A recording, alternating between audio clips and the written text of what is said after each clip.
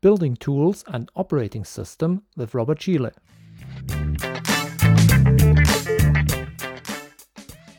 Welcome to the Mastering Embedded Systems podcast, episode 13.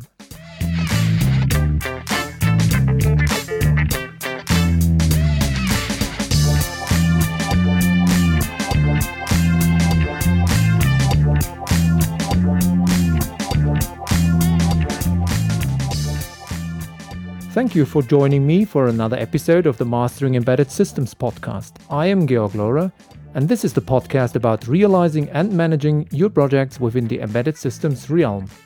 It's where I give you the know-how and teach you the ways to succeed and overcome your daily obstacles and problems in project work. After several episodes with a more focus on organizational and management issues, I wanted today switch back to a more technical topic: building, maintaining and distributing tools and operating systems in large-scale projects.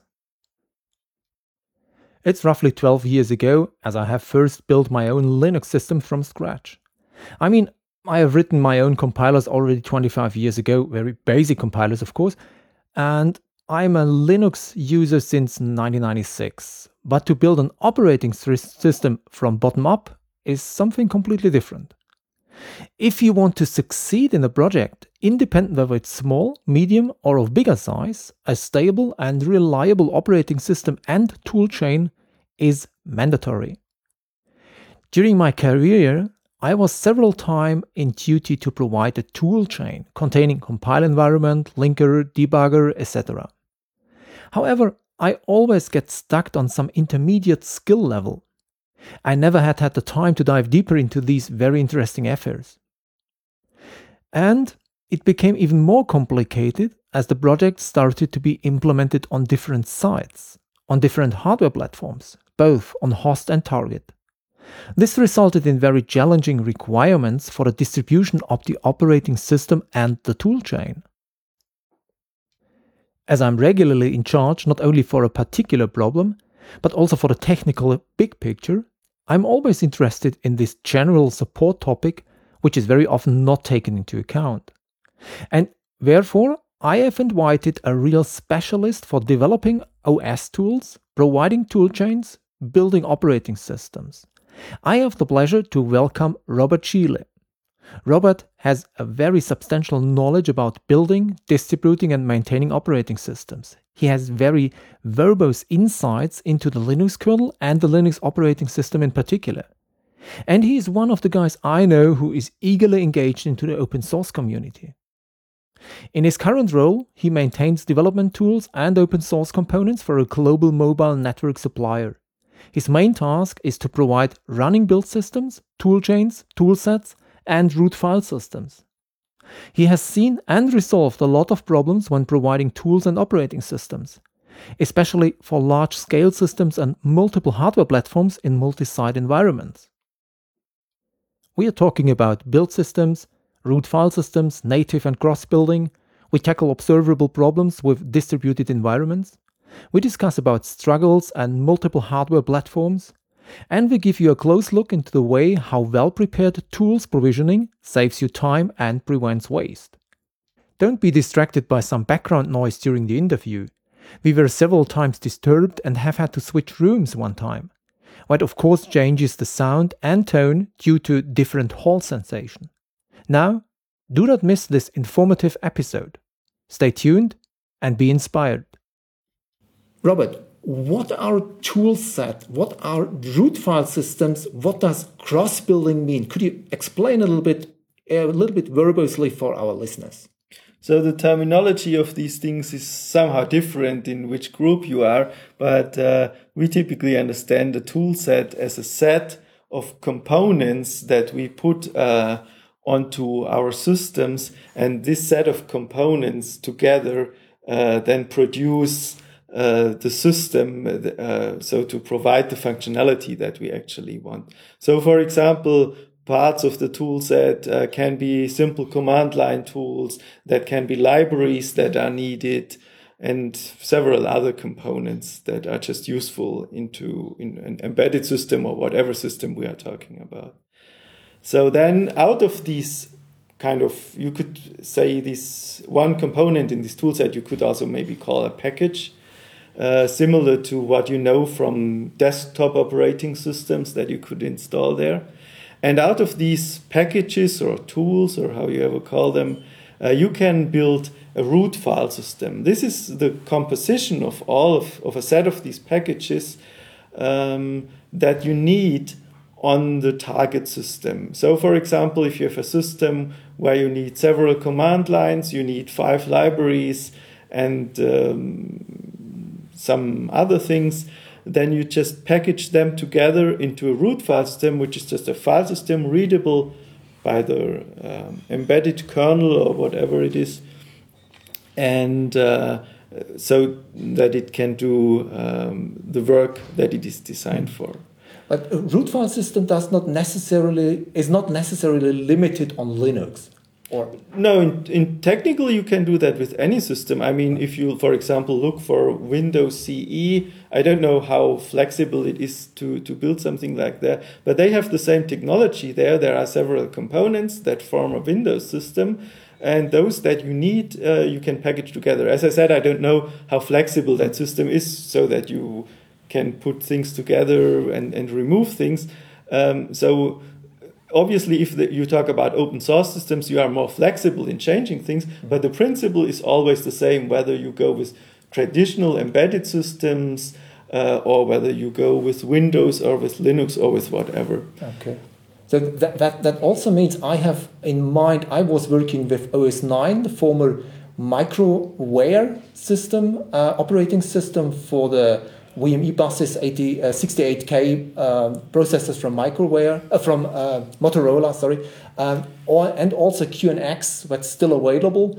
And but very often the development was done directly on the target, but root file system indicates something different. Well, yeah, so maybe for a traditional embedded system, you might not use the term root file system, but you have a similar component there. Traditional and embedded systems, you just link everything together to one big blob. And that has, you wouldn't talk about libraries maybe anymore, because you just have one big software blob there that just does all the work. But in the end, the idea is the same. You have several components, and instead of putting them onto a file system, you just link them together. Mm-hmm. So in that sense, you wouldn't call it root file system, but it's just the firmware. Probably you better use the term firmware in that case. So a root file system is kind of a more flexible architecture for a firmware, because it's just an abstract container for things, and it's more clarified how to exchange things there. But the basic idea is the same. It's just maybe a more modern approach to it. But in contradiction to what I have said, that in former times we have built the system or the running part directly on the target system, this one is the root file system nowadays is no longer built on a target system, it's built on a different system. So that's this cross-building. So yeah, maybe that was a misunderstanding on my side. So what is typical for embedded systems is actually that in most of the time you don't build anything on the target itself, because embedded systems are typically not extremely powerful machines. So you prepare everything on some development machines, which these days are typically some Intel machines, whether they have Linux or Windows or whatever. And you just compile your code, and that's actually, and here we come to the term cross-compiling, because typically if you compile something, for example, on a Linux system, you compile it for the system you are running on. But for an embedded system, since you are building on a different system, then you have a compiler that builds the source code into a binary that is actually not working on the system that you are currently compiling on, but it's cross-compiling it for a different system, and that's why someone invented the term cross-compiling, because it's for a different system. And so the more general term, if we don't talk only about compiling, we just say it's cross-building, because there are other tasks involved, like linking. You might generate some scripts or whatever. But all of these things you typically don't do for the system that you're working on, but for a different system. And that's what the term cross-building or cross-compiling means. And how does the preferred build system looks like nowadays? So an important thing, in my opinion, for a build system is that if you have a complex stack, that the build system actually can build through all the layers in kind of CI approach, because if you just build individual components, they have dependencies to each other, and if the user has to go through and figure out, oh, I first need to build that, and then I need to take this and build another thing, this is error prone because the user will make errors there, and if he forgets a step, the result might just be broken. And that's why a good build system, you just tell the build system, I want to have this target, and the build system builds everything that is needed to that. But optimally, it does not build things that are not needed to build, and it also does not rebuild things if they didn't change or their dependencies didn't change, because that's then wasting your time. It's not incorrect, but it's just wasting time. So you mean that sounds like there is heavyweight automation ongoing, or it's mandatory to have automation to be successful and effective? That's definitely recommended, because the slower you are, the longer your development cycles are. And one of my experiences is that if the process is complicated or slow, people tend to skip some steps. For example, you see the same thing when you go into test things. If it's complicated to write tests, if tests are running too long, then what developers typically will do, they will not write tests, they will not run the tests, and that obviously is a negative thing for your quality result. So the thing should go in an efficient way to the result, should produce a correct result, and should not hinder the developer to do it. Okay, but I think the most interesting question now is how to achieve that, how to get this kind of automation, how to get this kind of easiness or simplification in the producing of code and the follow-up test sequences you just mentioned. So basically, in my opinion, it is essential that this tooling, this kind of build framework, actually takes most of the tasks away from the developer that can be automated. For example, I talked about dependencies before. If the tool can figure out a dependency automatically, it should figure that out automatically, because relying on the user specifying the dependencies is almost always going in a very bad direction, because this is one of the things that people always get wrong because they don't understand the thing, they are not interested in that stuff. One developer typically looks at his component and is not so much interested about the dependencies to others. And so he doesn't specify that right very often. And those things that cannot be figured out automatically, they should be done in a kind of declarative way. It's extremely important that specifying these things is done in a declarative way, for one simple reason. If you have to specify something manually, if you do it in a declarative way in one place, for example, you have a binary or a tool that depends on a library, and for some reason it cannot be figured out automatically that this library is needed. If you just specify once, I need this library, then that's good because you just do it once. If you have to, I often have seen build systems where you had to specify there is the dependency, and then you had to implement in some makefile that if you build that, you need to build the library before. If all these steps are done manually, there are 5, 6, 7 steps that need to be done manually, and typically the developer will at least forget one. Okay. And then there is an inconsistency in the result. And that's why there should be a mechanism where you say, okay, I need that dependency, and the system then knows, okay, if there is this dependency, then I need to do this and this and this and this. And the user should not care about that. And another thing here is that if someone forgets to specify the dependency, optimally the build system will immediately react with an error. Okay, and one thing to achieve that is actually if you do not specify a library as a dependency, it is not visible within the build process. So that if I, as a developer, forget to specify that I need the setlib, for example, as a dependency, and then I will try to compile, and I actually need the setlib, then it's not visible to my build. And so the compile will immediately fail because the compiler will tell me, okay, there is no setlib here, and so I will notice it. That way, I won't forget the dependency because I will immediately add after the error this dependency information. Otherwise, I will not specify it, and it will work in my workspace because I have the setlib in my workspace. Then I will check that in, and my colleague will check out only the component, but is not aware of the dependencies to the setlib, and he will be frustrated because it won't work for him anymore. And that's why it's a good thing to isolate things in, again, we can talk about packages here, isolate things into packages, and they see only other things that they have declared as a dependency. Mm-hmm.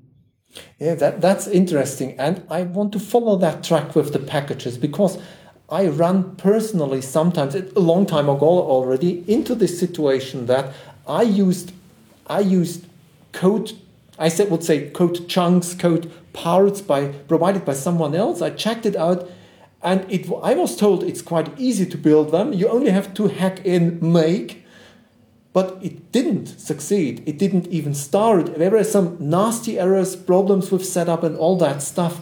And as I've understood now, if it's done in some kind of packages, you can prevent that. Is it in that direction? Well, there is actually two things. So what you were talking about is the package, like, for example, in Linux distributions, there are these RPM packages.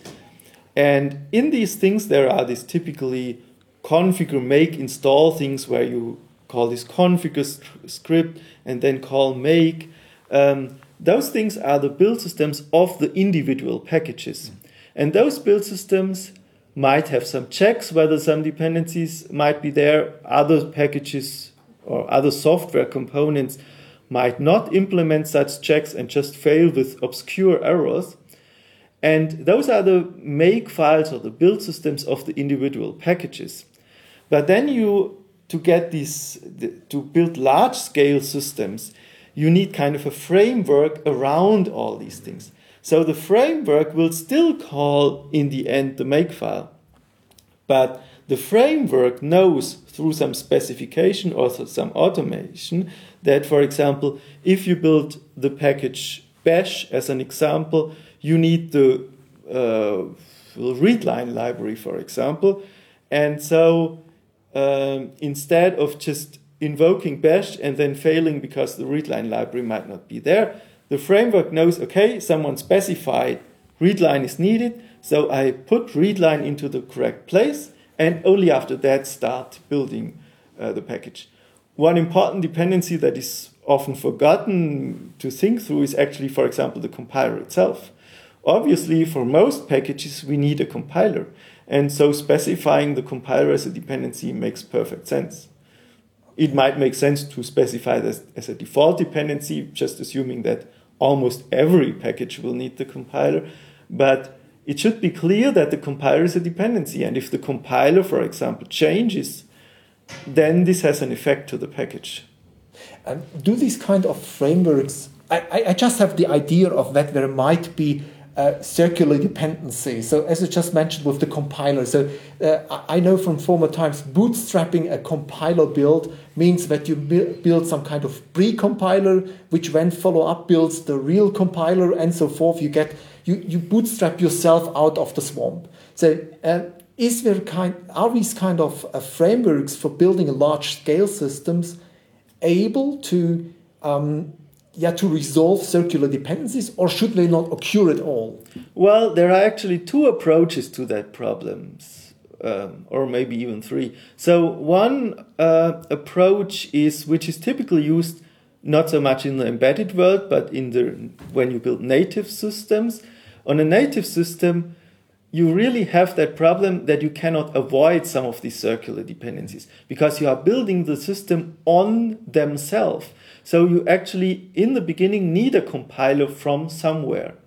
So in the end, there is a circular dependency that through some hoops, basically the compiler has a dependency to itself. So you need to have a working system to start with on these systems.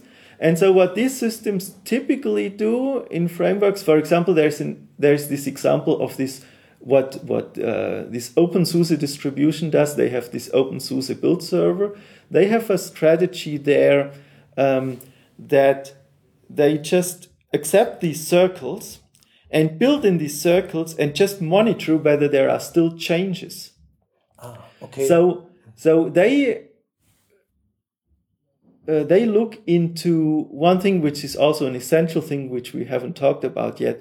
It is very good for build systems to have reproducible results. So if you build the same thing again and again from the same source code, it should produce exactly the same binary. So that's, by the way, one hint.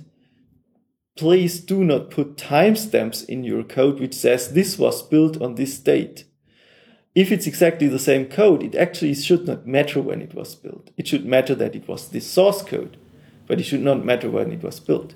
And if you avoid these timestamps, and that was one of the things that they took a much care on when they built this OpenSUSE build server, is to avoid these things. If you avoid these things and you go in this circle, often even after one iteration, maybe sometimes after 2 or 3 iterations, the solution converges to a binary.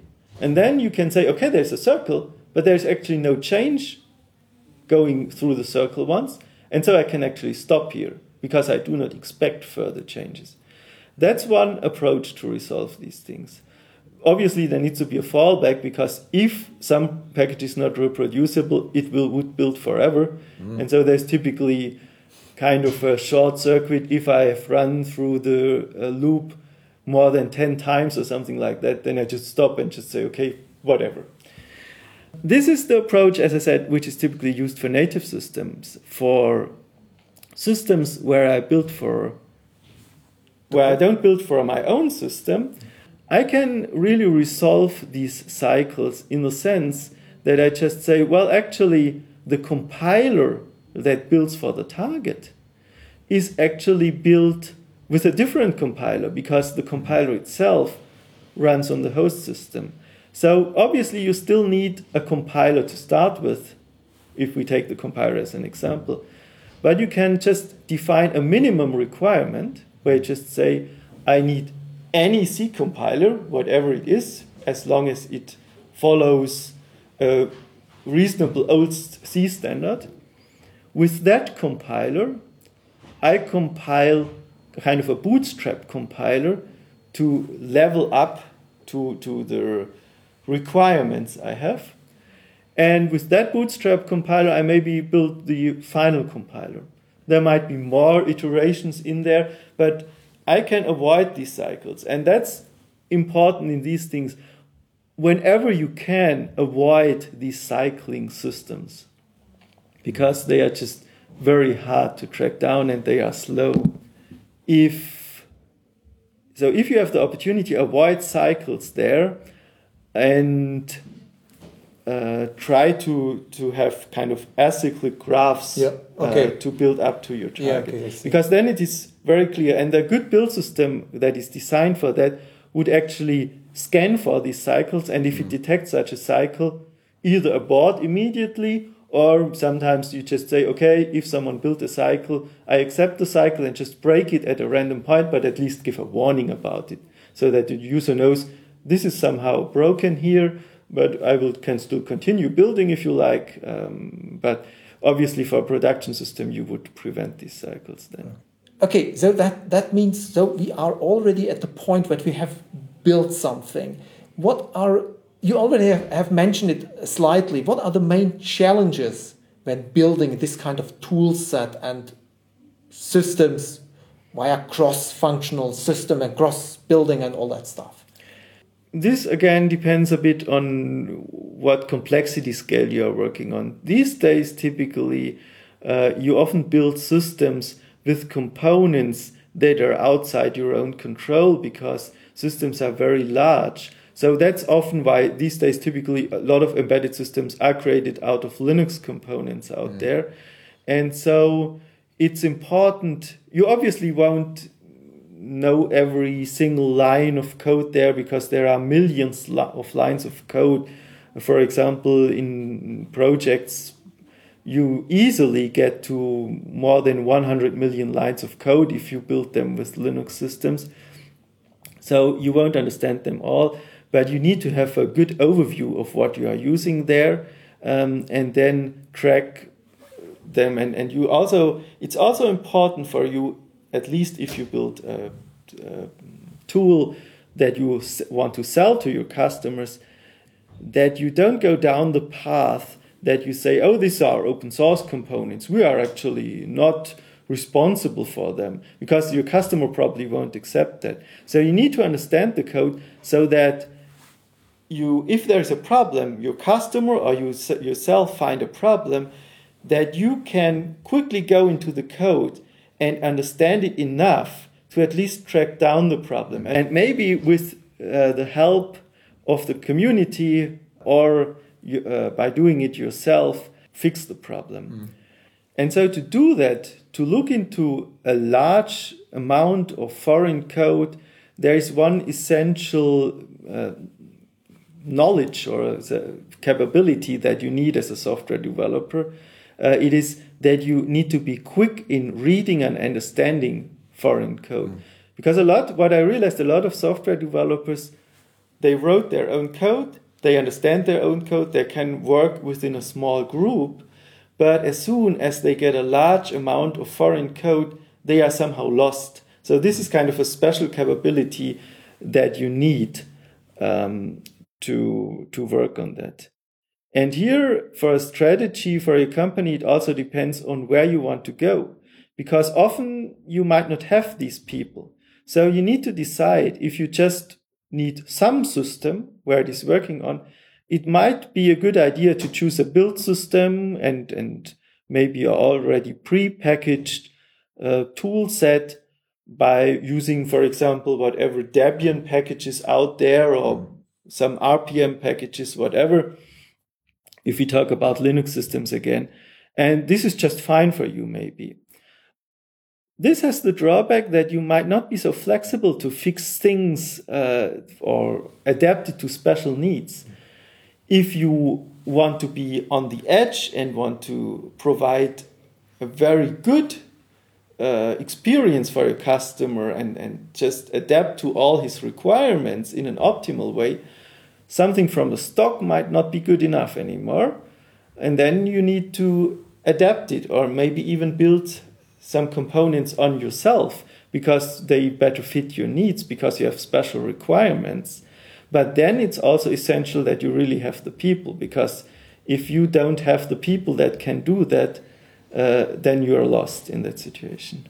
So that means essentially you need developers, you need software engineers who are capable to not only understand their own code, that might be the easy part, but also code written by other persons, even outside of their own coding guidelines, out of their own thinking, out of their own environment and all that stuff. Yeah, so actually in my job where I'm doing these kind of things, I'm actually, I would say, maybe even more than 90% of my time not writing own code. I'm looking into code from others, trying to quickly analyze what they are doing and what they wanted to achieve. And then I need to adapt to also their style, because if I fix something in some open source component, I don't want to maintain this change for myself for all the time, but I want to put that back into the community so that my change actually goes to the upstream project and I don't need to maintain it myself anymore. Then I need to understand what was the intention of the original author. How do I fix it in a way that it is within line of the original project? Because otherwise the upstream project will not just adapt my change, For example, if an upstream project is completely written in C, and I personally might like C++ much more, I could do this small new feature that I just need in C++ because, they are compatible to each other. But it's actually not a smart idea because I will never get that upstream because the original author, for whatever reason, chose to use only C. So if I write it in C++, he will not be interested. And that's why I need to adapt to the style. I need to adapt to their coding style and to their project goals. And if my change is completely different from the project goal, then I will have to maintain it myself because they will not be interested. But if you say that there are 90% of your time you are using for studying other code, what about the regular developers? I assume they are not doing that in that style. We have a different style, but we might run into the same pitfalls. Yeah, so there are several stories here. So first of all, if you build embedded systems, there are developers that write the proprietary parts of your code that you will never make open source because they are intellectual property of your company, and they are completely developed in-house. Those people also need this help sometimes because they might make errors, and if you have the knowledge to read foreign code and have knowledge, you are often pulled in to help them. What I also often have to do in my position is help other people with these capabilities in their code, because I'm also maintaining the compiler there. And one thing that very often happens if there is a new compiler version, people have issues with them. And they typically say, oh, there's a bug in the compiler, it's broken because my code does no longer compile. And actually what I found out, again, that's just a wild guess, in maybe 90% of the cases, there is actually not a problem in the compiler, but there is a problem in the code. There are still 10% left where there is something to fix in the compiler. But in these other 90% of the cases, I have to look into their code, and then I often see that there might be some coding error, which just means that they did not follow the C or C++ standard correctly, and they just did something which according to the standard is illegal. And while the old compiler might have tolerated that, there is a new optimization or something in the new compiler, so that this leads to a compiler error, or what's even worse, if the compiler goes through and later the code just misbehaves in a strange way.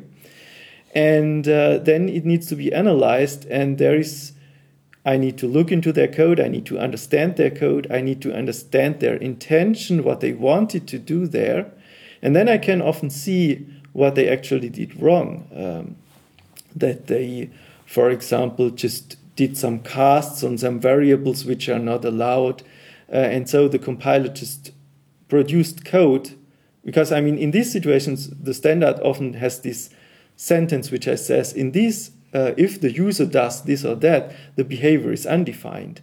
And that's exactly the problem. In the old compiler, the compiler just by pure luck did whatever the author wanted it to do. But since the behavior is undefined, the new compiler might do a different thing. And so the user is frustrated, especially since it worked before. And so I need to assist them and also coach them a bit on how to implement that properly. That's also one of the tasks that you need to do in that area very often. And then if we maybe go back to what is essential to the build system. Yes. There is one more thing which is extremely helpful. A lot of companies actually produce their software for different hardware platforms. Yes, yeah, definitely, yeah. And what, in my opinion, a lot of companies do wrong there is that they have one software stack for platform A, one software stack for platform B, and one stack for platform C. And while you can do that, this is, first of all, seems to be a waste of resources because you do everything 3 times. If you build everything from one source, you have several advantages. The obvious advantage is you just do it once. The second advantage is the more platforms you build your software on, the more subtle bugs you will find. Especially these problems that I talked before, when there is an optimization thing that in some compilers might do the right thing and some compilers might do the thing that is technically still right but is not expected by the developer. So if you build on multiple platforms, you get a similar effect. Even the same compiler might do a different thing with broken code on an Intel platform and on an ARM platform, for example. And so if you build on multiple platforms, you find a lot of errors. Another typical set of errors that you find is often code is not 64-bit safe. You develop it for a 32-bit system, and it won't work on 64-bit because you, for example, cast a pointer to an integer or funny things like that. Or you make assumptions about endianness of the machine. And so if you build on multiple platforms with different endianness and different sizes of pointers and stuff like that, you harden your code because most likely there will be one platform where you figure out that there is something broken. And then you make your code more generic, more portable. Okay, but that would mean that also the developers are capable to provide this kind of multi-platform code.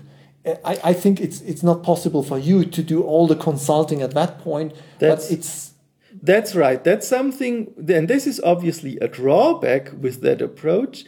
Obviously, if a developer does not understand these kind of things very well and is working on, for example, a 32-bit little endian machine, and he's working on common code, he might test it on that machine. He might break other machines by accident by introducing new code that is not compliant.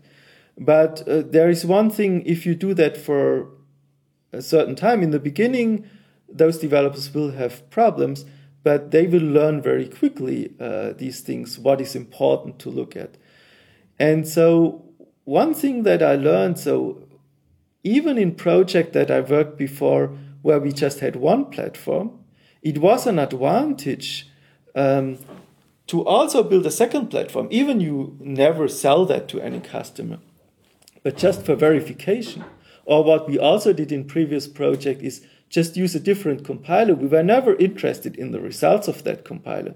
We just did it because we knew this compiler is extremely picky for the static analysis. So we misused the compiler in some sense as a static analysis tool. So in that way, you can misuse different platforms as an analysis tool. There is an interesting story, which is not from a project I was involved in.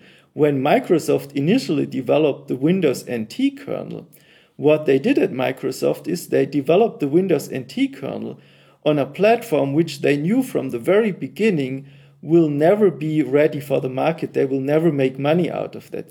They intentionally did not build it on the Intel platform initially, but on some other CPU I currently can't remember.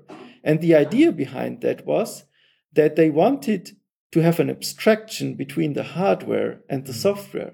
And that way, they initially made probably the same errors, that they wrote the code too much attached to the system. But since there was still this required step to port this initial software to the Intel platform, they figured out these issues. And so they could start with a higher quality level than if they would have started with the Intel platform. Initially. Right, initially. Yeah. And you can see that this actually was successful because what most people actually don't know, this NT kernel was initially commercially available on the Intel platform, on the PowerPC platform, on the MIPS platform, and I think then later on the Alpha platform. And so apparently they could port that code relatively easily, while it's much harder if you have code that is written for a specific platform. And that's why it's a recommendation from my side to consider that as well. Yeah, great.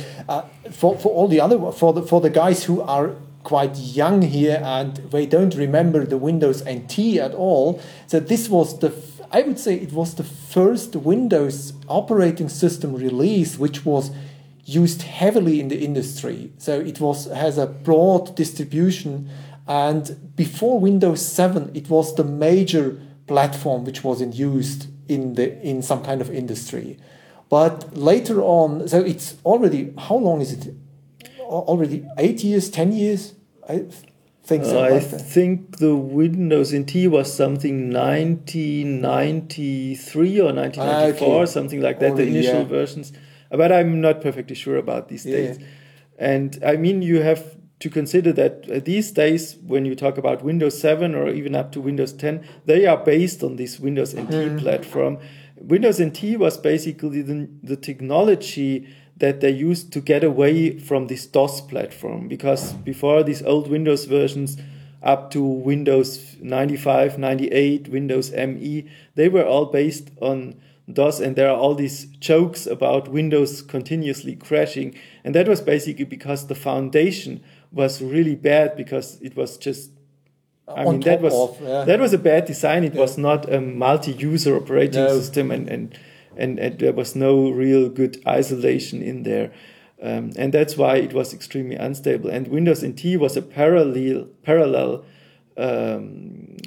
line of products, which was initially targeted only for the professional user, which was a completely new operating system. And at one point in time, it just made the other line obsolete. Okay, yeah, Robert, very worthwhile content, very, very valuable hints here by you. Thank you very much. But first, or at last, I wanted to ask you, do you have 2 or 3 particular hints you want to cast out for the guys outside when dealing with large-scale tool sets and root file systems and products? What should be considered?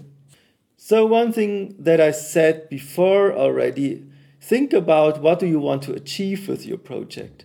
If you just want any platform, and the platform is actually not of strategic interest for you, because you more or less just want to run some application and the application doesn't care much what it's running on, then it might be much more efficient for you to just take something from stock, which is working well, which is tested well.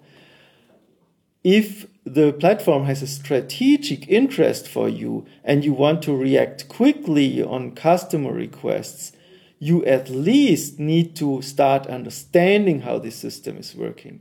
Whether you build your own system then, or whether you just modify on top of some stock product, strongly depends on how deep in the scale you want to diverge from that original system.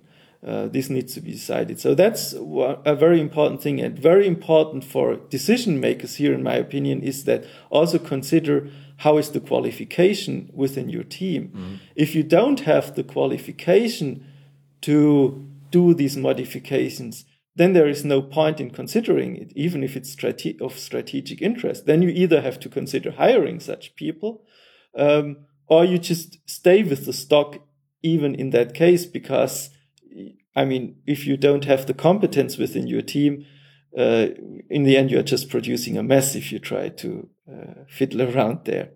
That's absolutely fine. So thank you very much. And it was a pleasure to have you here in the episode. It was a great benefit for us to get your insights.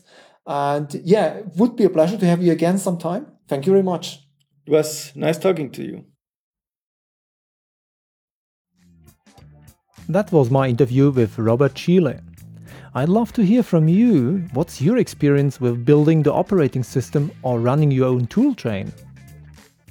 Do you have out-of-stock systems in use? Or do you have started to build from scratch? Or are you using a highly individual approach somewhere in between? I'd love to hear from you. Please contact me. All the contact information is available at the website embeddedsuccess.com. or you use the direct link to embeddedsuccess.com/software building. I wanted to appreciate every feedback, even if it is the smallest one. Everything is welcome. Now that I've given you some of the know-how and some of the ways to gracefully handle your embedded systems projects, it's time for you to take these details into your daily work for achieving your passion and finding success. I am Georg Lohrer from the Mastering Embedded Systems podcast. Thank you for listening.